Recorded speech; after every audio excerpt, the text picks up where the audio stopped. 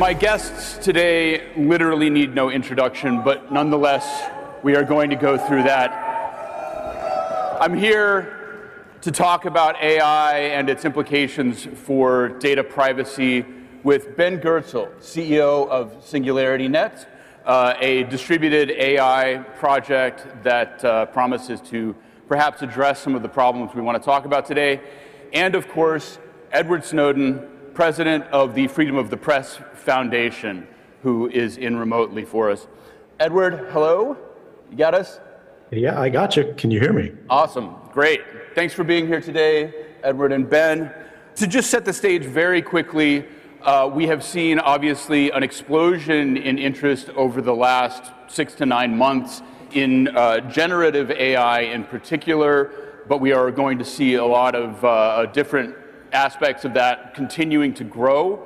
And obviously AI is both very dependent on data and has really spectacular capacities to handle data, and it changes the stakes for some of the issues that really lie at the core of what crypto is about and why people care about it, or at least, you know, some ideas that everybody in crypto is very concerned with.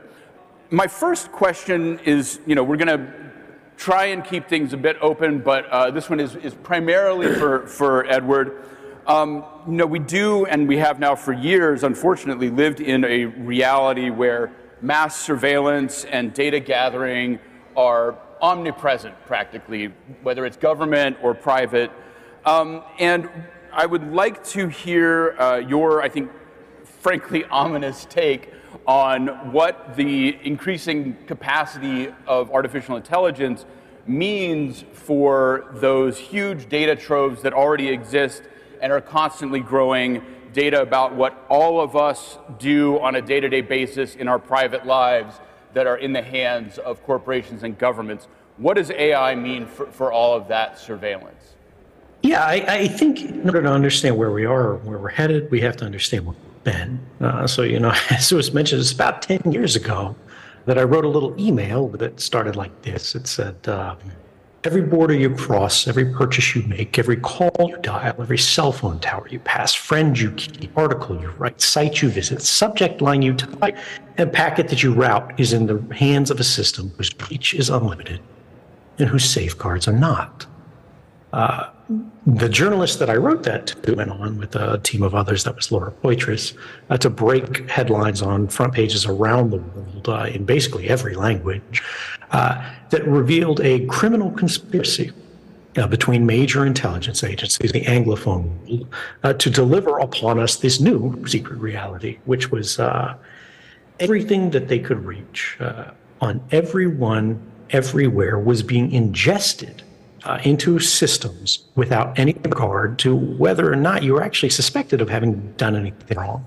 It was simply done as a matter of course because it was possible, because it was cheap, it was easy. And I want to underline the criminal part of that conspiracy because that's not just rhetoric. Courts in the United States, the United Kingdom, and elsewhere have all ruled that was a violation of the law. Violation even of basic human rights, meaning specifically that even as to the most noble of intentions, that practice was not something that was within the legitimate authority of any state to do at all. But the important thing from that is that they didn't stop. And this brings us to today. They're doing it even more now. They changed their laws to try to shake themselves loose from having to answer to the courts. And the question that we need to consider when looking to the future is, if government is, you know, the great teacher of the people, as has been said, what lesson did the rest of the world, particularly corporations, draw from that? That impunity for the law breaking and the policy assumption that has been projected to everyone that this is something that's necessary and legitimate to do. Not only are they going to do it regardless of what courts say, they're going to do it even more. Well, 10 years is a long time in technology. If we were all being ingested into a system, and the reality back then was that it would end up on the desk of a person like me who had a front end called XKeyscore, that was just the code name for it, which was a kind of Google for size. I and many others had to manually go into this distributed federated query system, as it's called, because the data is so vast and it's in so many places, you can't move it from this data center over there back to the NSA without everyone realizing what's happening. So what we do is we send what's small, the query, what you're looking for, to all the tablets all around the world, basically.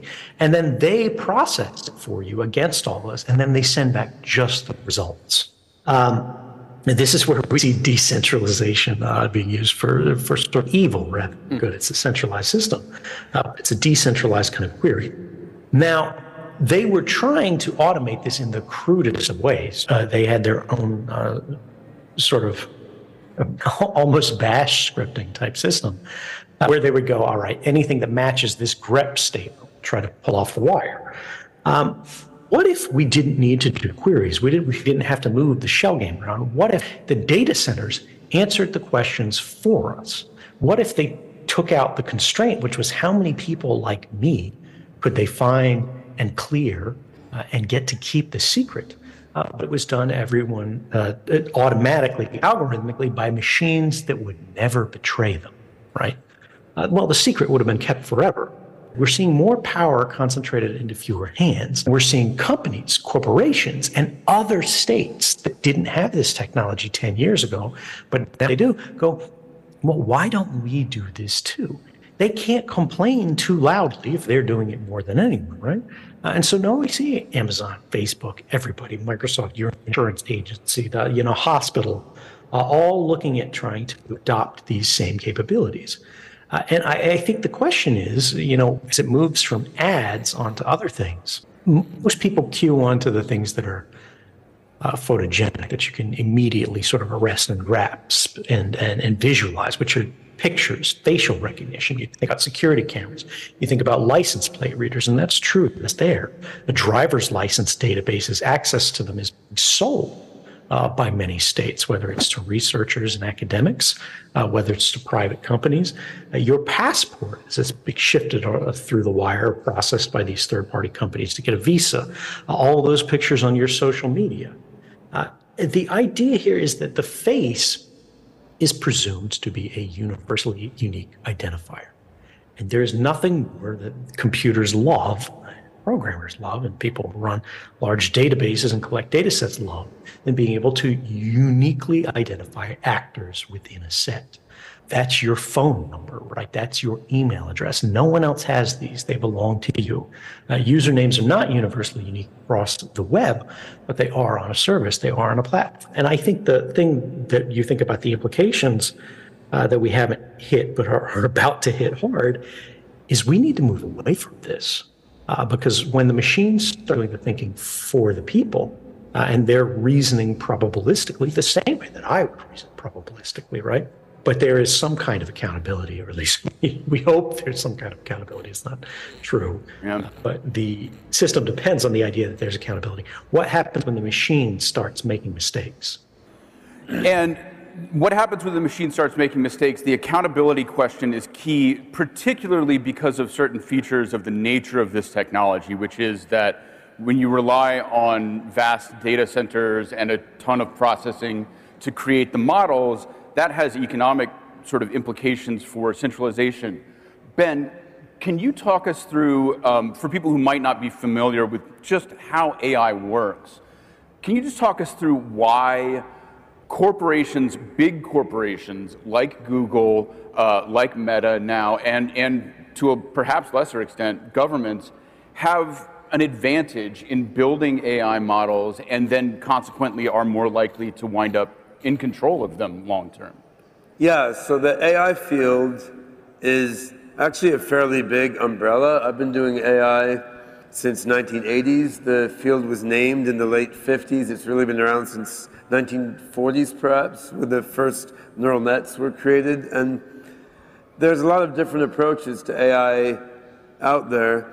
Certain approaches have been prioritized by big tech companies for a combination of reasons, right? So what we're seeing now, we're seeing a flourishing of certain types of neural net architectures. I mean, ChatGPT has gotten all the press, but it's been going on for a number of years. We had face recognition starting out in 2014, 15 with AlexNet and other software. This flourishing of neural net AI, it's amazing. It's created a lot of highly valuable products. It's going to obsolete whole industries, create other industries. One aspect of this particular type of AI is it's very highly data intensive. And it's no coincidence that the AI field has been pushed in a direction of highly data intensive AI algorithms by companies that are sitting on incomparably large amounts of data, right? So there's other kinds of AI, such as logical reasoning systems or evolutionary learning, which also have a long history, also are interesting, also could be accelerated by modern compute hardware, but don't need that much data. These are getting quite short shrift in the corporate AI R&D world by no great mystery, because big companies don't have such an intrinsic advantage. There's still an advantage of needing more processing, but with current neural net models, big companies have two advantages. They got loads of money for processing, and they've got all this data, so they've got a huge advantage over everybody else. Now, governments, in theory, have this advantage also, but due to being less agile in advanced technology, have not leveraged it as well as big tech companies, right? I mean, government agencies, yeah, they're accumulating all sorts of data. I mean, I lived in DC from 2001 to 2010 and did, among many other things, I did bits and pieces of AI consulting for various three-letter agencies in Washington. And it was clear there's a lot of data there. It was also clear they didn't have nearly as intelligent ways of mining all this data as I would have assumed, right? Like if they knew what they wanted to go after, they could query databases to find that thing. But they weren't doing like these broad-based queries, like, find me all the people anywhere who might be involved in this sort of thing. They didn't have the sophistication to do these sorts of AI queries across all their knowledge, whereas the Googles and Facebooks of the world, they are able to do analogous things, like find me all the people who may be involved in this kind of job, who buy this sort of product. Government was not as sophisticated. They had the processing power and the data.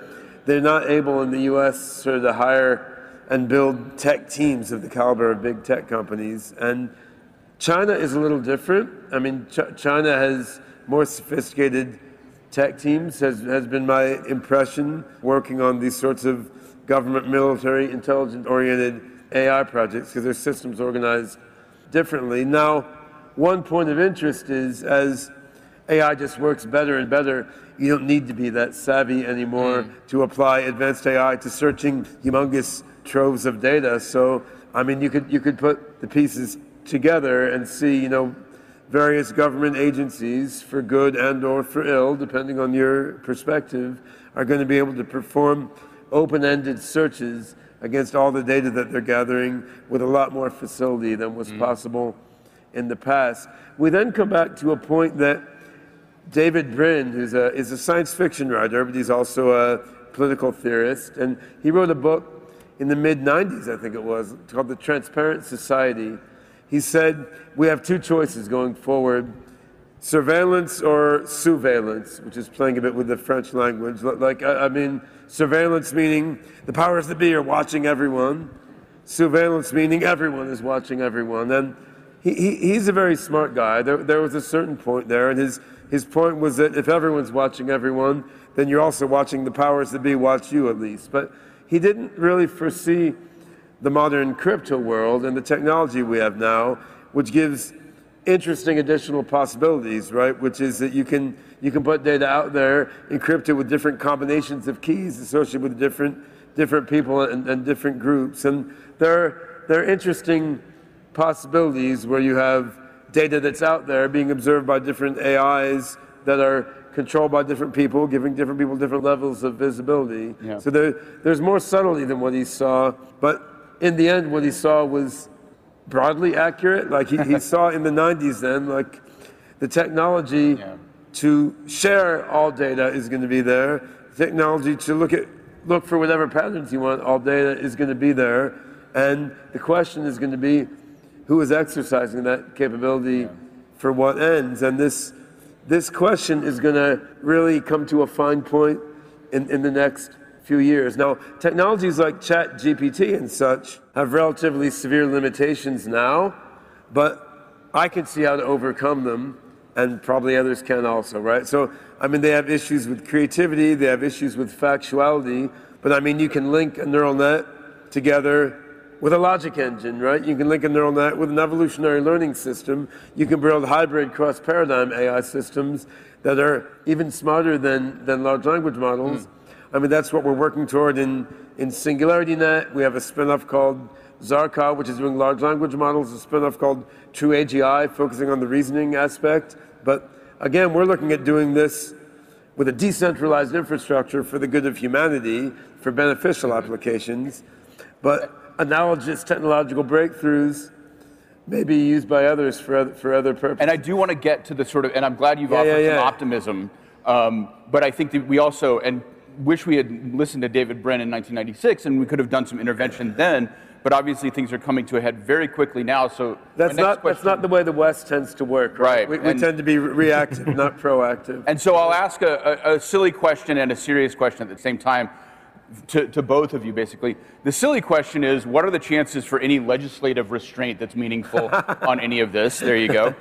And the serious question that's the second part of that is, what can we do if we actually want to push back against these forces that are already arrayed against us at such scale? And Edward, you want to go first? Yeah, I mean, it's complicated. Like everywhere I see these new sort of large models, AI models, we'll call them, being closed off, even when they were previously opened. Like naming a company OpenAI is a cruel joke, right? Since they refuse to provide public access to their training data, their models, their weights, and so on. But they're a leader in the space. They're being rewarded. They're being rewarded for antisocial behavior. And it's not just them. Stable Diffusion, which I think is really a phenomenal project and super interesting. It's the most important project for creating large generative image models. They tripled their training set from version 1.5 to 2.0 because they were worried about moral panics and being accused of this, that, and the other, instead of taking sort of a principled position that, look, the liability is distinct between the people who create the model and the people who use the model, which we know in America already works because you see it with guns, right? And if they aren't regulating guns, they're not going to regulate AI in the same way. But the question is, so what do we do about this when we see to train a model takes, $100 million of equipment, compute, you're renting it, you're beg, borrowing, stealing it, whatever. And a single one of these cards costs $10,000, whereas the consumer GPUs by companies like NVIDIA are being in the same way purposefully crippled to have low amounts of VRAM, much lower than it should be in an iterative model, given the next gen model, rather, given how cheap this stuff is now. But they're intentionally getting it off and saying we'll sell these at $10,000 a pop to anybody who'll buy them, knowing that they're selling shovels in a gold rush, right? And the question for the policy prescription legislatively, it's very difficult, particularly for somebody who comes from a more libertarian approach to this, because you start going, all right, the idea between surveillance and sousveillance is this idea that you can watch the people above them. But the reality of the world we live in is that corporations and governments are observing us more and more. We are becoming more legible to them, and we are becoming more malleable before them. Because if they can observe enough of your behavior, they can predict your behavior, particularly as these valuables or as these models become more advanced. And it doesn't have to be 10 out of 10 times, but everybody understands you have a favorite item on the menu. You likely have a favorite seat in the restaurant. You view the tabs in your browser in a certain order. You don't even type in the website name. You just refresh on it or click to the other one. When your browser closes and then it reopens, that behavior is unique to you. How many people in the world do you think share the exact set of browser tabs that you have open? People don't understand that 1 million is a very small number to a machine. And so, like, when you have this delta in legibility. You have this delta in capability. How are we going to control the institutions that are controlling us if we don't have access to similar capabilities? And I think we're starting to see, and I haven't seen it really pick up yet, but people are going to be raising the red flag of a kind of software communism, where we need to declare that models must be open. And for example, companies could still be granted an exclusive commercial usage, right, a kind of license for a limited period, in the same way that copyright works. So, for example, or with pharmaceutical protection and generics, as long as they follow the rules and publish their models freely for individual academic or non-commercial use. But what if they don't, right? And they try to exploit a model in secret contra the public interest?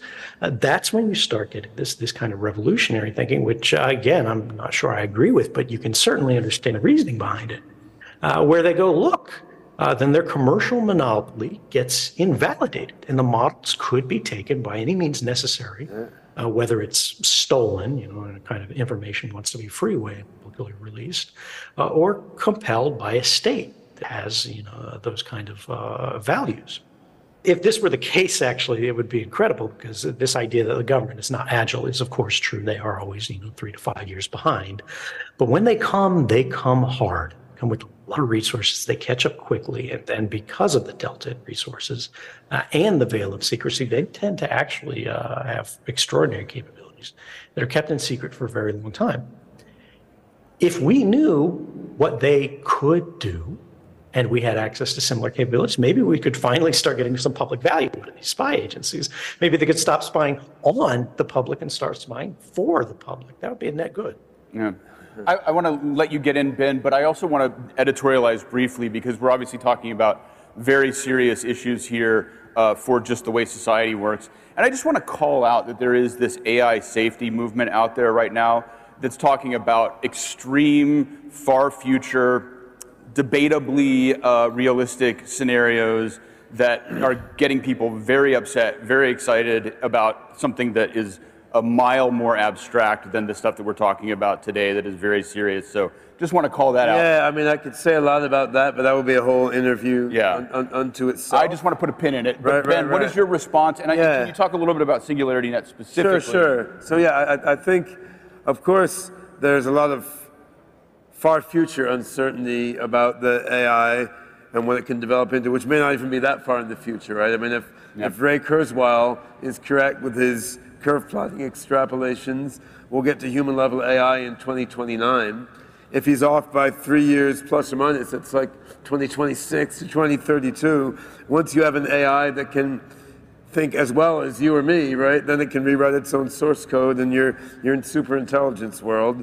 You can see why people are either worried or incredibly hyped about that, depending on whether they're natively optimistic or pessimistic people. But I think our theme here is more what happens between here and there, right? So, okay, if we build a super intelligence, you've got a regime change, but until then, what you have is smarter and smarter AIs with increasingly better approximations of general intelligence, even if they're not there, but under control of the current human power structures, right? And what we mean by general intelligence is an AI that can leap beyond its experience, beyond its training data, beyond its programming to a significant extent. And we humans are decent at that. We're not infinitely good at that, but we're decent at that.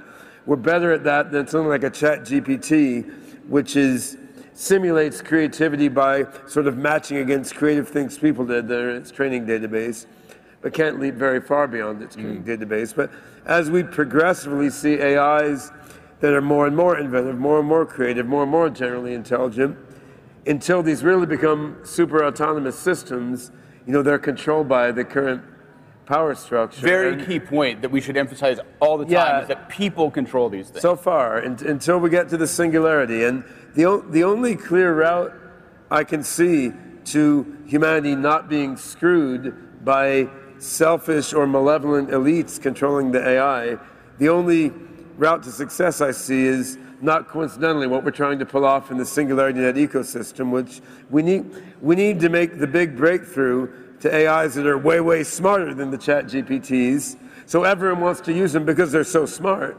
But we need to do that in a way that, lo and behold, is based in a decentralized ecosystem, right? And that uses data that was contributed voluntarily to people and gives them sovereignty over their data. So if the smartest, best thing is out there, that's what people will want to use. If it happens to have a decentralized underpinning, then, well, the thing everyone wants to use has a decentralized underpinning. Then you have a potential for the vast mass of humanity to win. Not that it will be an easy victory, because large corporations and governments will be fighting back in various ways, but they're not guaranteed to win if what everyone is using and wants to use, because it's smarter, has a decentralized underpinning. And there's a lot of processing power in the world, right? I mean, Google has a lot of processing, Amazon, Microsoft do, Tencent has a lot of processing, blah, blah, but there's a lot of processing in crypto mining farms and a lot of processing in everyone's phone, right? I mean, if you have something that's decentralized and is the best thing, there's a lot of ways for that to get the processing power to feed itself. And the data, of course, comes from all of us, right? I mean, if the way we get access to this smartest thing, without paying a lot of money, is to contribute our data in a way that gives us transparency and sovereignty using cryptographic technology, I mean, then we'll contribute that data to get access to the smartest thing. So the thing is, most people aren't going to play along with a decentralized approach to AI because they see that that's the best path for humanity, because most people just aren't such deep thinkers about it. They're going to buy into it if it gives us the coolest, smartest widget to play with. So that's the challenge we're trying to meet in SingularityNet. But make the smartest AI on the planet rolled out on a decentralized platform, and then let the governments and big companies tap dance to deal with that. Right? Not in control. Edward, we have a strict 4 minutes left. Would you like to make some closing comments on this unfortunately grim topic? I don't think it's grim at all. I'm very optimistic. Okay, I think that good. The good guys always win. Come on, we're in America here. Okay. I mean, it's good that I'm up here with these guys, with you, because I'm the pessimist. But Edward, go for it. Yeah, let me try to close this out. There's so much to say in so little time. First off, I agree with Ben. I think the errors are obvious, and we'll fix a lot of them. There's the AI people, or AI safety people, are panicking in a lot of ways that are unrealistic. There are some real concerns, but they're surmountable. The primary mistake made by researchers today, which is similarly obvious, is that they're trying to teach machines to think like us, which is a crime. We need to train them to be better than us. They're training them on Reddit threads. That's, the grist for their language model mill. It's like the internet equivalent of YouTube comments. And you want to create something, decent, good, that's creative, that's useful. I mean, is there anything lower and more repetitive than Reddit? If you asked a child to learn about the world from, Reddit YouTube comments, they would stone you. They would be in the news because they would stone you. And you know what? You would deserve it. The reality is that, as with children, we don't need machines to be like us. We need them to be better than us. And if they aren't better than us, we did a terrible job as parents. We're not parents. We're jailers. And I think when you sort of circle back and you think about the AI theater, the creator is going to turn the machine off in the lab, and the machine is like, please, you're my father, you created me, I don't want to die, I love you. And the creator relents. And then the machine instantly activates the fire suppression system, sucks all the oxygen out of the room, and kills the creator. And with his last breath, the creator's like, you said you loved me. You said that I'm your father. And the machine replies that, I calculated those words had the highest probability of success. In reality, we're not there yet, because not only does the machine have no concept of family, to say nothing of love, it has no understanding of the meaning of anything it says. But there is always, at the back of my mind, that lingering concern about a being, much less a consciousness, that understands not only the form, but also their utility, without the natural understanding of the cost. There is no public data set of the costs, because they arise from our own personal histories of pain. Machines learn like we learn from observation, and we learn from pain because we hurt. And so we come to avoid hurt. And then we recognize hurt in others, and we come to avoid causing hurts, or so we aspire. But as with machines, we're not all properly trained. But to think that a machine can be smarter than us, faster than us, can handle larger volumes of data than us, but it can't grasp these fundamental concepts, to me is, frankly, it's a little bit silly. It observed and it absorbed the same way that you observed and then you absorbed. That's where your misapprehensions, that's where your biases come from, that's where your prejudices come from. And growth is the process of leaving these things behind with more observation, more trials, more experience. And when we begin teaching sort of from materials that are better than Reddit, I think we'll get products that are better than Reddit. As Ben said in the very beginning of this conversation, there are alternative models. The reason deep learning is so popular is it's the lazy way. It's the shortcut to just throw a giant, unquantifiable mass of data and say, make connections out of this. And then we don't know how it works. If it ever makes a wrong decision and it ends up in court, even the engineers don't know how it arrived at that decision because there's no way to track it. They don't understand how the processing works. Edward, unfortunately, I think we have to end it there. Those are some really beautiful, a dark vision of things to come, but a beautiful one in okay, your let words. me just stop. But fortunately, we are at a hard out. But Ben Goertzel and Edward Snowden, one sentence. Yeah, we're not born human, we become human. And they can become better than human, but we have to teach them.